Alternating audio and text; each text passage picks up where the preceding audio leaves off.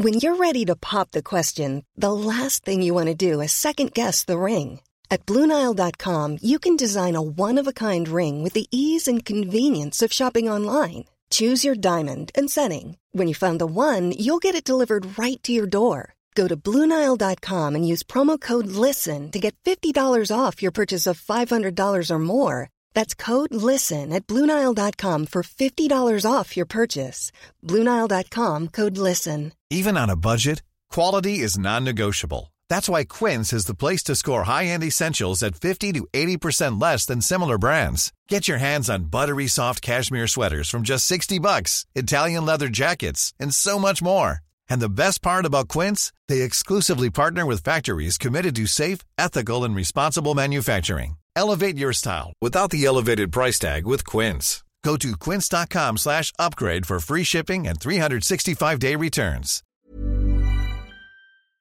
Hello everyone, welcome back to the History Hit Warfare podcast. I'm your host, James Rogers, and each week, twice a week, I bring you brand new cutting-edge military histories with world-leading experts, veterans, policymakers, historians, everyone and everything you need to know about the history of warfare from Napoleonic battles all the way through to the War on Terror. We really are on the front line of military history, and you can follow along online on Twitter at HistoryHitWW2, on my Twitter at Dr. James Rogers, and on Instagram at James Rogers History. Come and check out the Instagram. We've got some great reels and stories and posts on the go at the moment from our recent filming for a brand new History Hit TV series called Traces of War.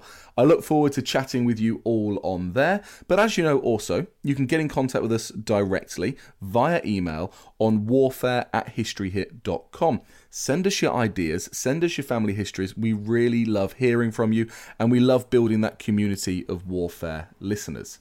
Now, once a week, I like to delve deep into the History Hit archive to pull out an episode that I think deserves just that little bit more attention. And this one is on the Blitz, an alternative history. We know about the Blitz. We know about the Blitz spirit, the idea of people coming together and helping one another during crisis. All of this, of course, did happen. But as with much of history, the reality was much messier and complex, and there are alternative histories that we need to hear about. And so this one from the archive is with Josh Levine, the author of The Secret History of the Blitz, and he discusses the myths and the realities of that period, including stories of the spivs and the looters that profited from the chaos. So here is Joshua Levine on the Blitz, an alternative history. Enjoy.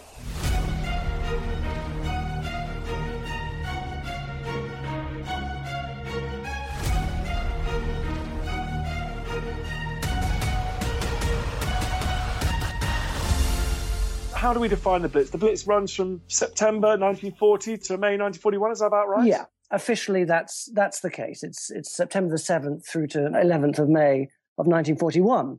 So it's a period of 8.5 months. That is the official period that's gone down. But of course, there was bombing outside of this.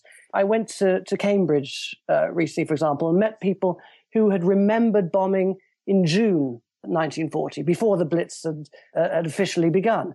9 people were killed there, including a girl who'd been evacuated away from London to be safe. So it's actually quite vague. The whole period, even though that's officially what it was, and there's no doubt that September the 7th was the day that Hermann Goering changed his focus from bombing the airfields and the Battle of Britain to bombing the cities. The fact is that people died outside of this period. So, you can't necessarily say the Blitz ran from day X to day Y.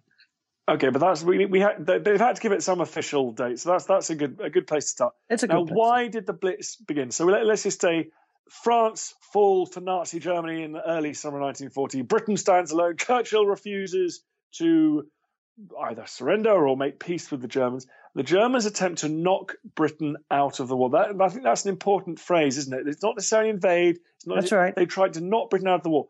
Initially, they do so by attacking the RAF airfields, by attacking coastal trade. But then in September, as you point out, the strategy changes. So briefly, why does Germany start the Blitz? Why do they start attacking cities and bombing civilians? Well, I think you've hit the nail on the head there. The fact is that what Hitler, what the Nazis wanted was to bring Britain to heel. So whereas for the British people, the Battle of Britain and the Blitz are two very, very different things. They happened in different places. The Battle of Britain happened over their heads in southern England. The Blitz was an actual attack on their towns and cities, on them. People became, as is often said, frontline troops. For the Germans, I don't think it was quite that distinction. It was an attempt. First of all, the Battle of Britain was the attempt to lure the fighter command of the Royal Air Force up into the air, to knock it out so that an invasion might become possible.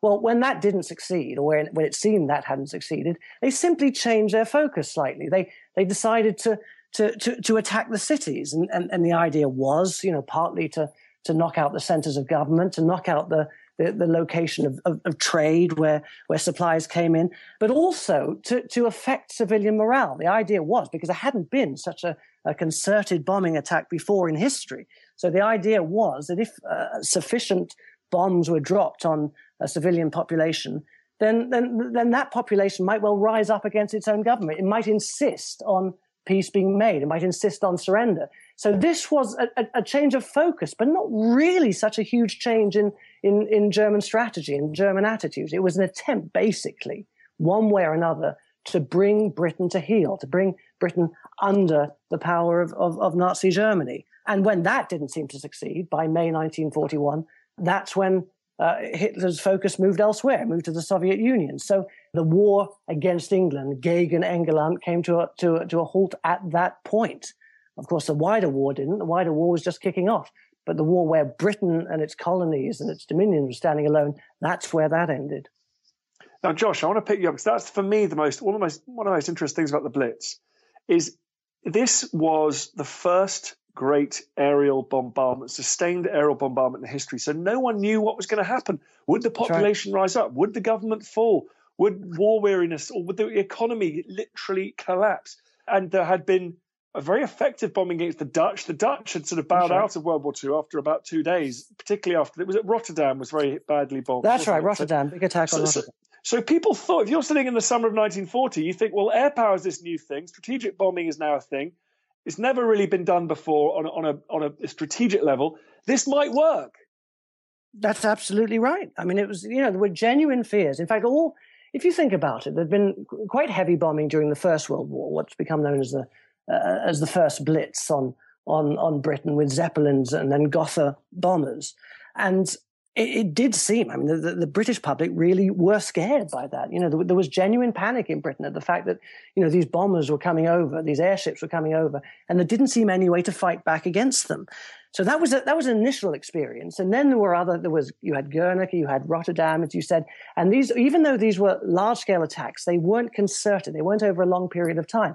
So by the time the Second World War came around, we'd had limited, people had had limited experience of bombing campaigns, and there'd always seemed to be a sense that, if they were cranked up somewhat, then real damage could be done, real damage to civilian morale above all. And so it was completely untested. When the Second World War started, the idea was, it was very common, that when a great bombing campaign begun, the civilian population simply would not be able to put up with it. People would be killed in huge numbers. People who weren't killed would be driven mad. And the population would simply insist on peace being made. It wouldn't be able to tolerate it. So how did Britain deal with this massive assault on its civilian urban centres from September 1940 onwards? Because obviously, for those people listening abroad, you can't underestimate the importance of the Blitz here in the UK. It's a word that's entered our language, the Blitz spirit. We survived the Blitz. You always hear that said after every terrorist attack, or after so many occasions in our political life and our cultural life. We like to think that we sailed through it, no problem at all, everyone working together, and we all summoned up the Blitz spirit and got on with it. How true is that? As with most of these things, it's both true and untrue. I mean, it all depends on who you speak to. It depends on the people you're talking about. For those first of all, about 43,500 people were killed during the Blitz. So that's a large number, a huge number of people. If you were involved with that, if your family members were killed, if you were wounded, if you lost all your possessions, then the Blitz to you was a dark and terrible time.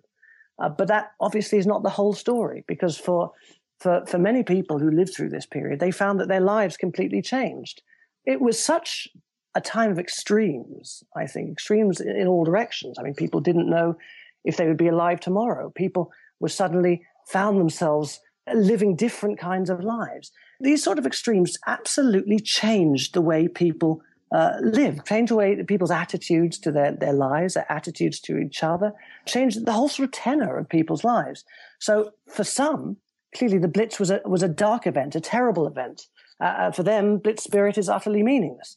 For others who, because of this extremity, found themselves meeting each other, talking to each other, sharing each other's clothes, being in shelters with each other, meeting members of different classes actually meeting each other for the first time. For those people, they actually have positive memories of the Blitz. And then, of course, you have these extremes. I mean, I met one lady who told me an extraordinary story, being on a bus in London. This was during the height of the Blitz, and she was traveling through, I think it was Chelsea and Westminster, and she was on the bus, and she was at the back, and at the front of the bus there was a man who was on his own. She was on her own. Neither of them knew each other. They heard a stick of bombs coming down. The driver obviously heard it as well. He veered off the route.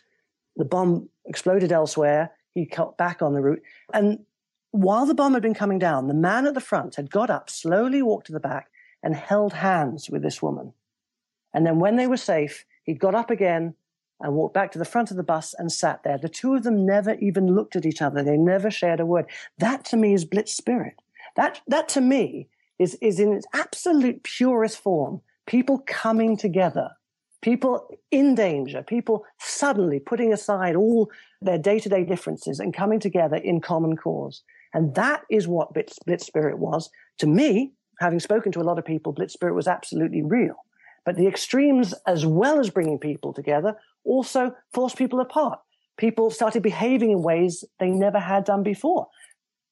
I'm talking in terms of crime. I'm talking in terms of sex. I'm talking in all sorts of different ways, even in tiny little ways.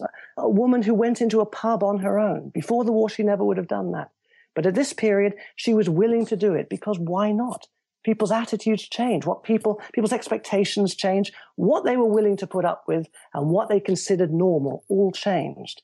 So this was a period where, socially, sexually, politically, criminally, in so many different ways, attitudes changed and we were moving forward to something completely new.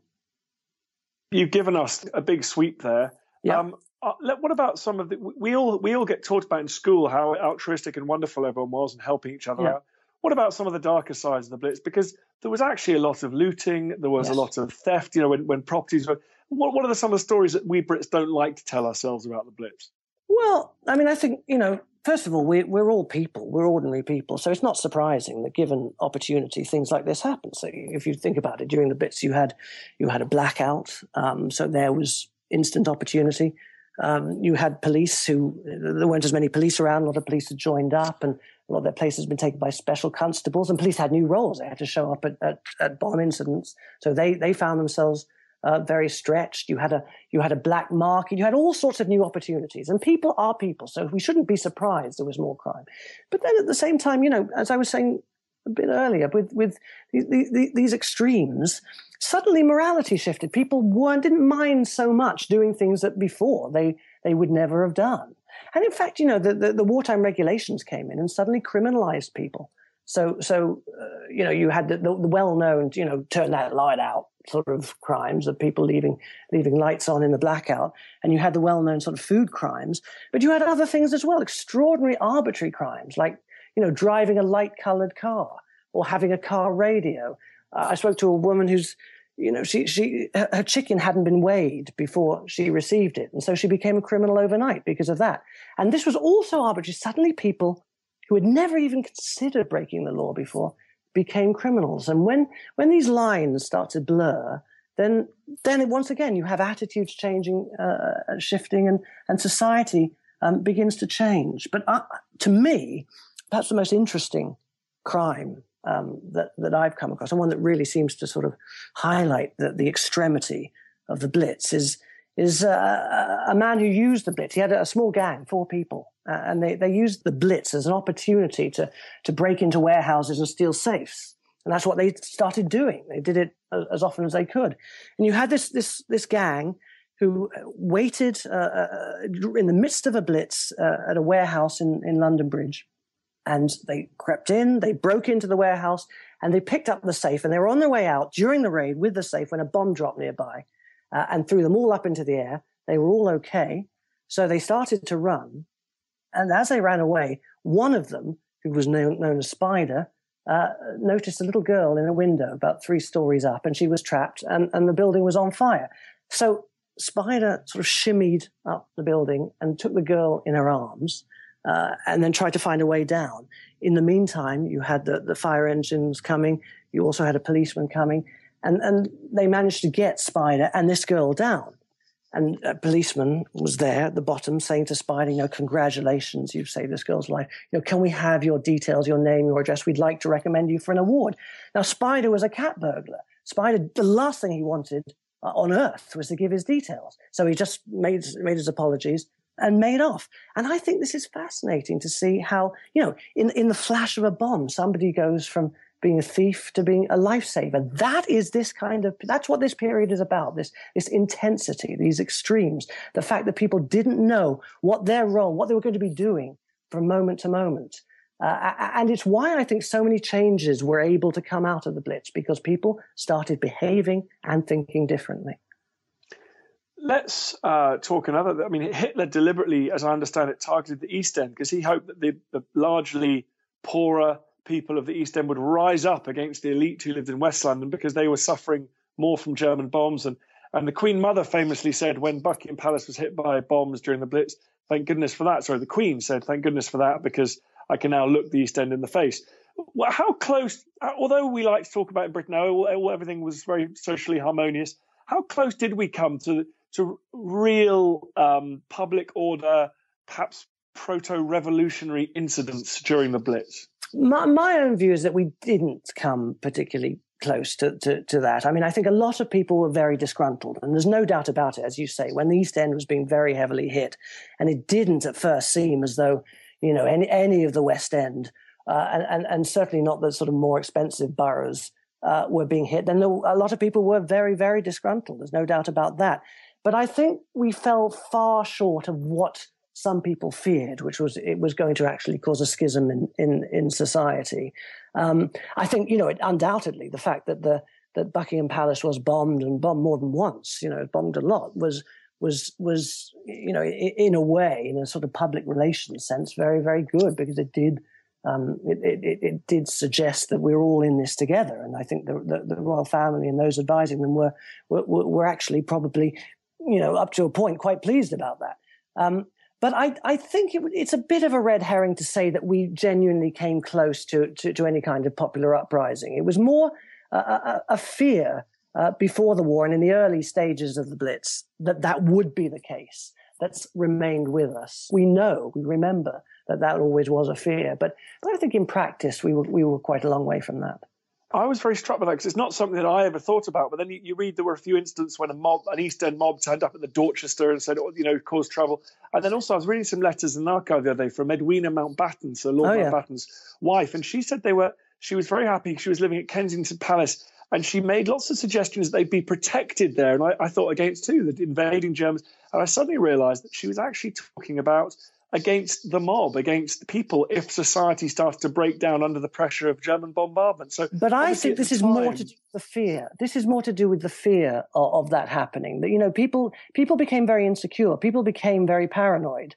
And it's not surprising. I mean, people who had been in positions of power and positions of relative comfort, were nervous that that society was going to upend and a period of misrule was going to take over. So I think it was more to do with fear than actual events.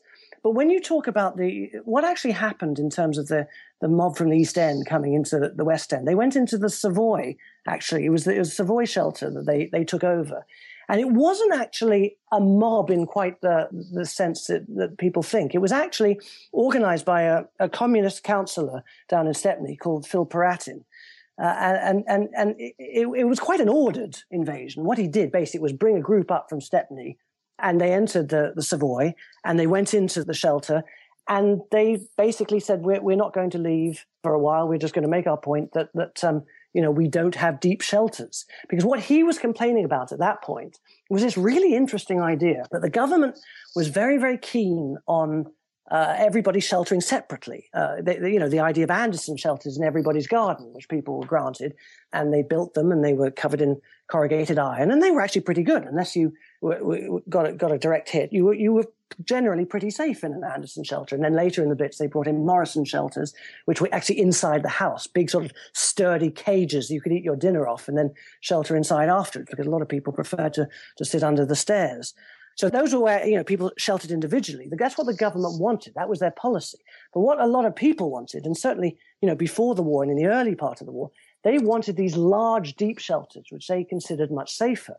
And so at the beginning of the war, the government decided people were not going to be allowed to shelter in the underground. They were worried that by, lots of people going into these deep shelters, that a kind of troglodyte community would build up, where people would become so comfortable living their sort of dirty lives underground that they wouldn't want to come up again. It would become a sort of anti-establishment society living underground. And this is, depending on how you look at it, but perhaps it's a rational fear, or perhaps it's a kind of patronizing fear of the working class mentality.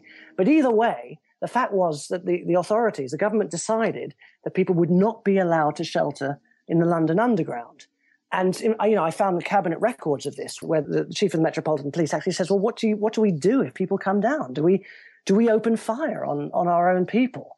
And in the end, it sort of started moving in that direction. First of all, people started buying tickets and just staying down in the underground. And then after that, people started actually trying to force their way in. So you had this invasion of the Savoy shelter by Phil Paratin. And then people started forcing their way down into, I think it was Liverpool Street and I think Holborn. And eventually, the government decided there's nothing we can do about this. Yes, we don't want people going down. Yes, we want to keep the tubes open for essential business, but we are going to have to give into it. And of course, now it's one of the sort of totems of Blitz spirit. The fact that people did go down, people did, a lot of people had a wonderful time down there. At the end of the war, a lot of people, particularly older people, who've been very lonely, hadn't had any kind of community. They suddenly found themselves having these underground communities. And at the end of the war, even when people were safe, they really didn't want to come back up at all.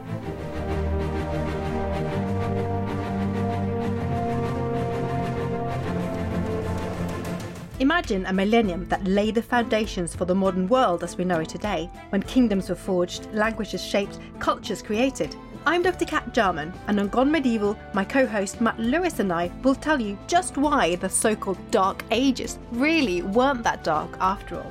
Subscribe to Gone Medieval by History Hit wherever you get your podcasts.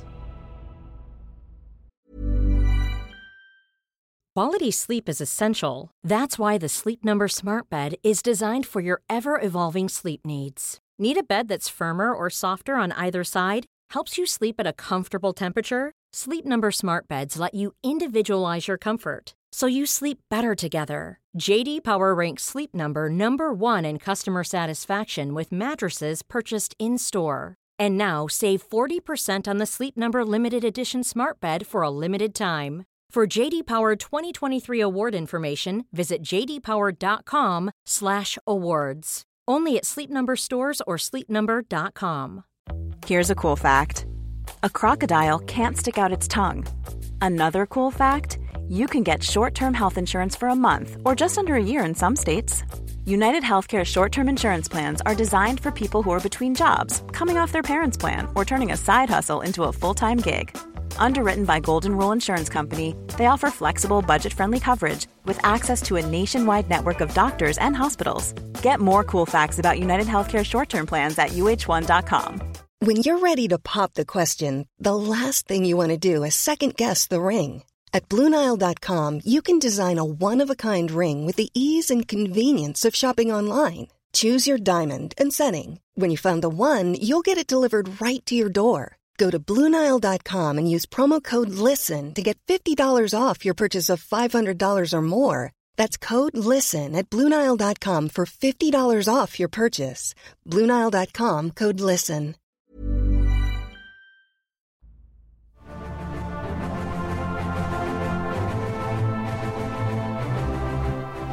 It's one of the great tragedies of our human condition that it takes hardship and danger and pain and suffering to remind us about what's really important, and actually often people find those some of the most enjoyable experiences of their lives, certainly.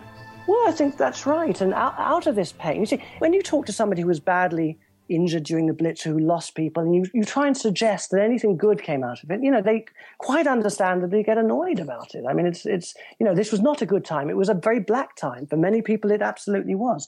But for many others, they actually found a sense of community for the first time. But it worked the other way. I found a picture of a badge somebody wore saying, "I'm not interested in your bomb."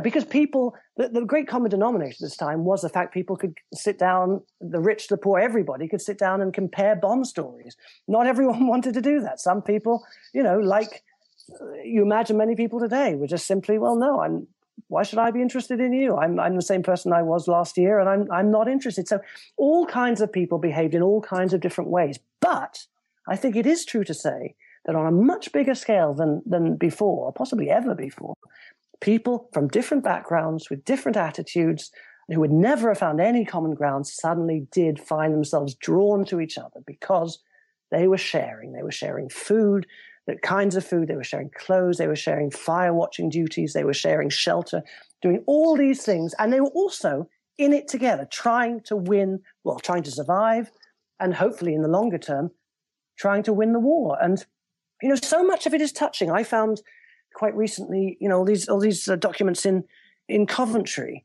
to do with the rebuilding of Coventry because Coventry was very, very badly damaged and almost destroyed, the centre in November of 1940. And it's quite strange that the Coventry architect, official Coventry architect, had actually drawn up plans for the rebuilding of Coventry in 1939, before the war. But he'd actually stated at the time, there's very little chance of this happening because you'd have to tear down large swathes of Coventry, and no one's going to give me the permission to do that. Well, then in November 1940, the Luftwaffe gave him the permission to do that. They did it for him. And the plans were quickly put in place for the rebuilding of Coventry along his lines.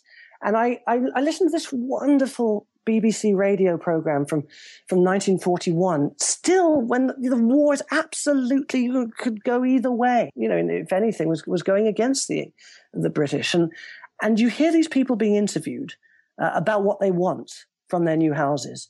And it is so touching. They're talking that, they want indoor toilets. They want places where they can go to shops and get the shopping centres where they can get everything in one go. They want modern appliances. They want refrigerators.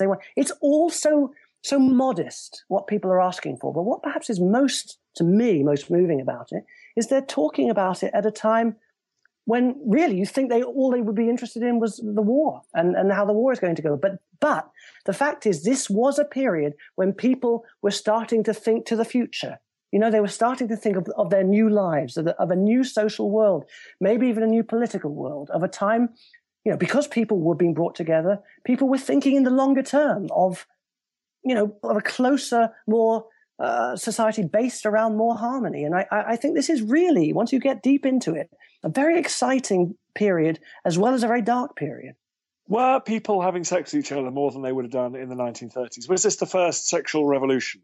It was. I don't think there's, you can give two sides to a lot of different things here, but I'm pretty clear that this was the first sexual revolution.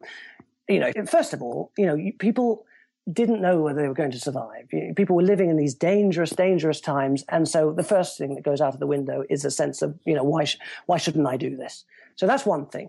Another thing, you had families being split up. You had men away in the army. You had others who weren't in the army who were being sent to other parts of the country. So you had that. You also had, you had this sort of entity that came into being called, people actually started calling them wartime marriages, where people got together for the period. So married people who had husbands, wives elsewhere, who found themselves in close confinement during the wartime period, actually came together with these wartime marriages where they were loyal to each other. And they carried on as though they were in a marriage, but always with the understanding that it would come to an end once the war ended. And I spoke to one woman who told me about her mother who'd been very unhappy before the war, had engaged in one of these wartime marriages in London with somebody who from one of the ministries who'd come down from Scotland, and was a much happier person for the rest of her life. And so you had all this kind of thing. I think in terms of homosexuality as well, you had all sorts of doors opening. Things were suddenly happening. If you read Quentin Crisp, for example, he talks about London becoming one huge paved bed. Also, if you think about it, you had the whole sort of pyrotechnics of the war. There's one account I read of a man saying, having sex during the bombing and saying it was the most intense experience of his life. So in all these different ways, yes, absolutely, sexuality was being encouraged. And then at the end of the war, the government did everything it could to sort of place this genie back into the bottle. And to some degree it succeeded. They absolutely encouraged marriage at the end of the war, encouraged fidelity at the end of the war. And, the marriage rate went up and the explosion in children born out of wedlock came down again. But, it had been experienced. And when these kind of things are experienced, they don't disappear altogether. And there's no doubt in my mind, this was absolutely the sort of bedrock out of which what we think of as a sexual revolution of the 60s came. Because, by the time the people who were experiencing the sexual revolution at this point, by that time, they were middle-aged, they were in their 40s, and they were in positions of power. They had already experienced this, and they weren't going to stand in its way a second time. That's very interesting. I hadn't thought about that. Let's go back to the chronology of the Blitz. So it begins with massive assaults on London itself. The East End, in particular, the docks of London. Let's destroy Britain, the greatest maritime power, the greatest commercial power in the world, still just about at that stage. But then it spreads out to the other cities. Let's not forget Liverpool, let's not forget Glasgow, even Belfast, I think. So how did it progress? Was there any logic to it, or was it just different cities, different nights? No, I think there was a logic to it. I think, it's as you say, it started off in London, in the docks in London, and also the centre of government in London. And the fact is, most of the people were, not most of the people, but the largest single civic conglomeration was London. So the idea was, we will attack the area of supply, the docks where things come in. We'll attack the centre of government, and we will attack the people. The idea being that we will encourage this sort of breakdown of morale, which will force the country to come to terms with us. So that was the beginning. When after a few months, it seemed as though that this wasn't particularly working. That's when it was broadened out to provincial cities. That's when, so many of the cities and towns of Britain started receiving these extraordinarily heavy, extraordinarily terrifying raids. And as you say, it got to Belfast. People often forget that Belfast was attacked. You had Clydebank, you had Glasgow very heavily attacked. You had Liverpool, you had Manchester, you had Coventry was attacked because it was where so many of the factories were based. Before the war, these had been car factories, automotive factories. But then during the war, a lot of these were turned into munition factories, and so that was an obvious place to attack. And so the attack sort of broadened out, and in a way, that meant the whole country started to understand actually what was going on. The Blitz wasn't just a London thing. Although it's very interesting, if you speak to people today, a lot of people think the Blitz was only on London. You do, when I was talking about, I'm writing a book about the Blitz, and they'll say to you, oh right, so are you just talking about London then? And you say, no, it wasn't just London. It was the whole country was absolutely involved in this. And that's why when you talk about the social changes and the changes in attitudes, you're not just talking about the capital. You are talking about the entire country. And some really strange bombing raids. Bombs were actually dropped on Dublin, probably by mistake. But Ireland wasn't even in the war. Ireland was neutral. It was a very, very wide-scale attack. And it ended in May 1941. But of course, that wasn't the end of the bombing. The bombing raids carried on, perhaps not on quite that big a scale for a while, but you had the Baedeker raids. And then, of course, you had the V1 and V2 raids of 44, 45. And had the war continued, who knows what Hitler had up his sleeve. But so the bombing actually did carry on, basically, throughout the war. In this winter of 1940-41, you've got it's all night bombing, but, apart from the very early stuff, it's That's right. Night bombing by Dorniers and Heinkels, is it? And they're dropping, what are we talking, incendiary bombs or high explosives? What's doing most of the damage? Both. In fact, a lot of the big damage is actually done by incendiaries because, initially I think the idea was, incendiaries were going to be useful to sort of show the path for bombers that came afterwards, and the damage was going to be done by the high explosive bombs. But actually what people discovered in bombing raids elsewhere towards the end of the war, or later on in the war in Germany and then in Japan, was incendiaries could do an enormous amount of damage on their own. They could start fires on a really quite horrifying scale, and fires could do more damage when they joined together than high explosive bombs. So you were talking about incendiary bombs on the smaller scale, but absolutely not causing the least damage. Then you're talking about high explosive bombs. And then during the Blitz itself, the biggest bomb that was dropped was the landmine, this absolutely enormous shipping mine that had been adapted to float down on a parachute. And, I spoke to one man who remembered a landmine floating down, and it used to come down very, very gently. And he saw it coming down. This was right at the beginning of the Blitz. And he jumped up thinking that he could catch it. He was on the top of a hill. And he had no idea what it was. And he saw this parachute coming down, and it drifted off and landed several hundred yards away. And he'd almost grabbed hold of a landmine, which could destroy an entire street. So, you did have a wide range of bombs coming down. And as you say, they were dropped from Dorniers, they dropped from Heinkels. The Germans had discovered that the dive bombers, the Stukas, weren't really particularly good up against the fighters. So that was what they used, and they bombed at night, and enormous number of huge damage was done. I mean, on the last night of the Blitz, you had 10,000 houses destroyed. I mean, it's massive. We're talking huge scale.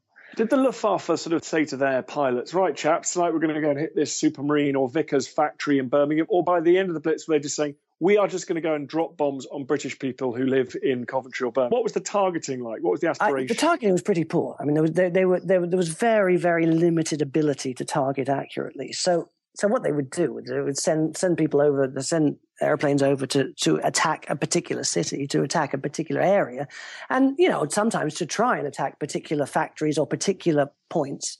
But it was almost impossible to hit them. I mean, there was no pinpoint bombing in those days.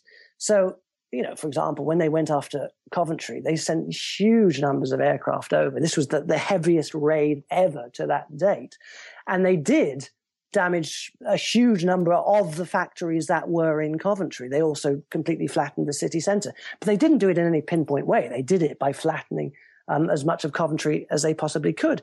And, what people discovered often, in fact, for the most part, was that, yes, even though a lot of damage was done, even though a lot of factories were destroyed, even though a lot of houses were destroyed and a lot of people were killed, the fact was, morale wasn't as seriously affected as people had feared before the war and in the early part of the Blitz. And B, the factories could really get back on their feet surprisingly quickly. So even though Coventry, for example, was very badly damaged, the fact was most of the factories were back up and running in weeks and running to almost full capacity. So I think what the Second World War showed in terms of bombing was that until the raids could be absolutely huge, as they were on Germany and from sort of 43 onwards, and then on Japan in 1945. Until that point, the damage done, although huge, wasn't quite as breathtaking as people had feared. And in fact, the damage was sort of different to what they'd expected. There's a very, very touching and very sad case I came across, an Old Bailey case. I came the records across in the National Archive, of a woman called Ida Rodway who had been bombed out of her house in Hackney, and she was an old woman. Her husband had been a car man, and he was starting to suffer from senility. And their house in Hackney had been bombed. They'd been forced to go and sleep on a sister's floor, and they'd been completely left helpless. And the point here was that before the war, Britain had sort of prepared for huge numbers of deaths. They thought that the death toll would be enormous. What in fact happened was that large numbers of people were left homeless, but not as many people were killed as they'd expected. And they were caught out, severely caught out. So they had huge numbers of effectively refugees, and they didn't know what to do with them. They had rest centres where people could spend a night, but they weren't able to rehouse them initially. There was no way of giving them money. People who went to centres that had been set up for money were basically treated like Victorian beggars. They had to justify themselves, when in fact all they needed was a loan to get themselves back on their feet. So there were all these problems with homeless people. And Ida Rodway is a very good example of this, because she and her husband were left homeless. They were sleeping on their sister's floor with absolutely no prospects whatsoever, with no money. She was very, very worried. And what she did, instead of bringing her husband his morning tea one morning, she went to the kitchen, brought a carving knife and slit his throat and killed him. And the case came up at the Old Bailey, and she was found guilty, but insane, and sent to Broadmoor. Now, she protested that she wasn't insane, that actually she'd done the only thing she could do for her husband because there was nothing else. They were getting no assistance at all from the authorities, and there was nothing else that she could do. But she avoided the hangman by being found insane. So even though that's only one story, I think it's very indicative, and it's much more extreme than most stories, indicative of what was happening in October and November of the Blitz in London, where so many more people were being left homeless than the authorities had ever imagined. They simply didn't know what to do. And in the end, they appointed a man called Henry Willink, who was a Conservative member of Parliament. And Henry Willink just reordered society, basically, in London. He first of all, changed the attitude towards giving people money. So people didn't have to justify themselves on the old poor law principles. But he also brought in a whole sort of swathe of emergency housing where people could move into. He brought in a policy where things were quickly repaired. He completely reordered society. And he did it on the sort of principles that became the sort of post-war Labour government principles. So in a way, the roots of all that we consider to be the welfare state, really came out of this period. And, especially when you consider that the Education Act was put in motion at this time as well, that allowed all sorts of people, my father included, to go to secondary school and further education. And then the seeds of the NHS were sown at this time, absolutely during the Blitz. I think it's very, very interesting that this... I'm not sure this period has ever quite got the recognition that it deserves for the shift, not only in people's attitudes, but also in the attitudes of society towards its people. Let's also talk about the long shadow the Blitz cast on the physical environment, the built environment, the British cities. It's hard here, isn't it? Because modernism, after the decline of industry, kind of came right off the back of the Blitz. So it's sort of hard to be precise about who caused what. But there are cities in Britain, Coventry, Exeter, perhaps Liverpool, which you could argue never kind of recovered, or can you, from the unbelievable beating it took in that winter of 1940 to 1941? Well, I think that all depends on your perspective with these things. I mean, as I was saying earlier, the people of Coventry, they wanted new housing. They had been living in what, really, nowadays we would consider slums. And they wanted something better for themselves, to the point that, in 1941, 1942, they were getting excited about what they would have after the war. This was a period of hope. Now, the buildings that were built after the war, we can look at them now and say, these weren't fit for purpose. They were absolutely, they were monstrosities. They should never have been built in the first place. Well, that's really, it may be that in 50 years' time we think very differently about them. And in fact, if we look at some of these buildings now, if you look at I think it's called the Park Estate in Sheffield, which was exactly one of these estates that was built after the war to give people a better, the streets in the sky, to give people a better standard of living. For many years, people wanted to tear it down. Now, it's considered one of the great pieces of architecture, and it's being rebuilt, and it's a grade 2 listed building. So we may think differently about a lot of these places in a number of years' time. I think the fact is that even if, mistakes were made in the 50s and 60s about a lot of the houses that were built, the fact is that this period and the bombing that was done highlighted the fact that people did need some kind of improvement in their lives. I mean, during the First World War, a lot of homes for heroes were built, a lot of housing was improved. The fact was, still huge numbers of people in Britain were living in slums, and a lot of people saw this period as an opportunity to sweep those slums away and make people's lives better as a result. So, whether that was carried out properly or not, that's really, that's almost a moot point. The fact is, it was seen, the Blitz, as well as a time of darkness, was seen as an opportunity to make people's lives better architecturally and in terms of their housing. So actually there was a bit of creative destruction going on there as well. Obviously, I suppose so that's the sort of architectural legacy of the Blitz, legacy of Blitz in the UK. One immediate legacy of the Blitz is that the Brits then turned around and attempted to bomb the Germans back to the Stone Age, using the same idea of strategic bombing, the hope that people would rise up against Hitler, hope it would bring the war to an end. So that's presumably an important sequel to the Blitz, is it? The British attack on Germany. I think it is. I think it absolutely is. I think, for one thing, it gave the British a justification for doing it. They started it. They did it to us. We can now do it to them.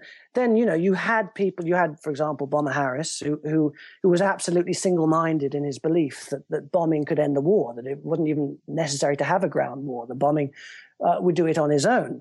And so I think absolutely this was in many ways the sort of precursor to the bombing of Hamburg, to the bombing of Dresden, and then subsequently to the bombing of the bombing of Tokyo and the dropping of the atom bombs.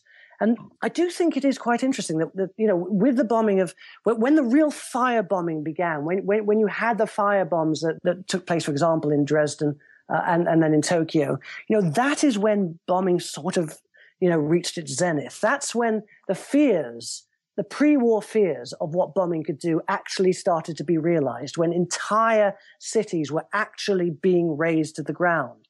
I mean, I went to Tokyo recently, and when you compare a place like Kyoto, which wasn't bombed at all, with a place like Tokyo, which was absolutely, people talk about the dropping of the atom bombs on Hiroshima and Nagasaki, but more people were actually killed by conventional bombing in Tokyo than were killed by either of the atom bombs. So conventional bombing could be absolutely, horrific in terms of death toll as well. And I think absolutely, Bomber Harris actually during the Blitz stood on a roof, I think the roof of the Air Ministry in London, watching the bombing and saying, they have, I forget the precise quote, but it's something like they have sown the wind and they shall reap the whirlwind, and quoting the Bible. And I think that was all set in motion at that point. It was kind of inevitable that tit was going to be for tat, and a lot of people were killed in Dresden, a lot of people were killed in Hamburg and in other places. And yes, I think its roots were in the Blitz. It's an appalling idea, isn't it, that what began in London in September 1940 with a sizable raid against East London, within 3 or 4 years' time had grown to take the lives of hundreds of thousands of people around the world and destroy some of the most precious architecture and treasures of societies from Japan to Germany and beyond. It's an extraordinary story, this, the use of air power, the use of strategic bombing in the war that goes from dropping leaflets in 1939. The Brits thought that was the best use of air power, was to drop leaflets telling people, to by the end of the war unleashing nuclear armaments and wiping out entire cities. And it's an extraordinary story. Josh, I've taken too much of your time. That was fascinating. Please come back and talk to us on History Hit another time. Tell people, what's the title of your book and where can they get it? It's called The Secret History of the Blitz. Get it, I suppose, all good bookshops or on Amazon. Exactly. Josh, thank you very much indeed.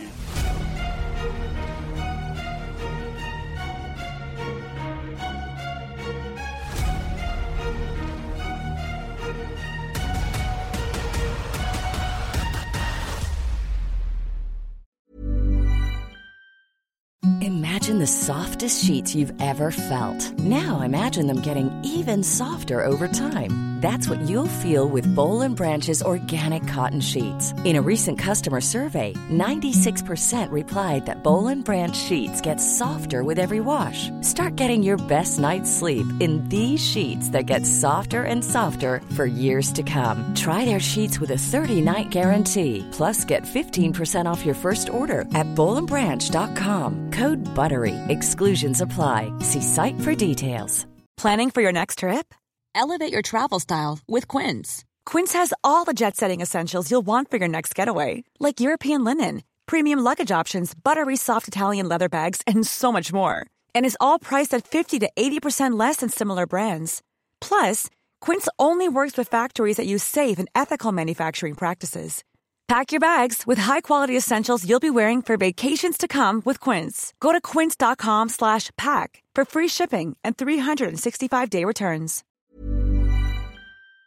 And before you go, remember, as a Warfare listener, you get a special discount at History Hit. Subscribers get access to blissfully uninterrupted, ad-free podcasts and thousands of hours of history documentaries. You've got everything from the American Revolution to my own documentaries like Traces of War, Weapons of War, and 24 Hours in Normandy, where I follow in the footsteps of the Green Howards on D-Day, from their beach landings to being awarded the Victoria Cross, and all the way through their first day where they made it 7 miles inland, further than any other British or American unit. So head over to historyhit.com/subscribe or follow the link in the show notes and use the code WARFARE to get 50% off your next 3 months. That's the code WARFARE to get 50% off. And if you're an Apple listener, you can subscribe for new ad-free episodes within the app. So give it a go. I know you're gonna love it.